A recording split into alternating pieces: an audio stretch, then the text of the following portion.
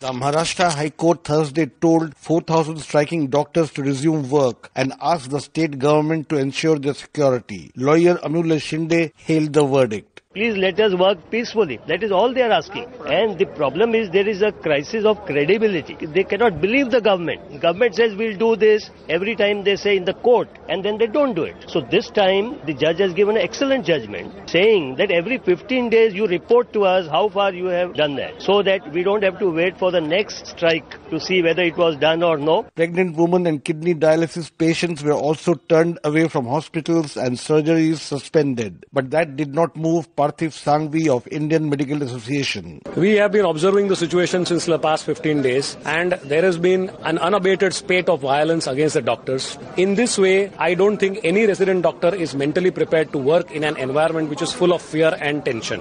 In order to support these resident doctors, we at Indian Medical Association, a representation of 40,000 member doctors across the state of Maharashtra, have today decided to go on an indefinite strike for these resident doctors till their demands are not met, and that is provision of adequate security. In Delhi, 20,000 doctors walked away from medical wards on Thursday, and those who manned emergency services came in battle gear, explained physician Mohit Gupta. They are giving an indication to the whole public that doctors are not secure, they are not provided with the security. So if judiciary says this type of things, then we have to find out some solution, and the solution we are trying is that we will provide helmets to all our residents so that at least they can save their heads. It may not be a good day to fall ill in Maharashtra, and worse still in Delhi, where this weekend could see a medical crisis unfolding. For Newsbreak, this is Anna Sen reporting from New Delhi.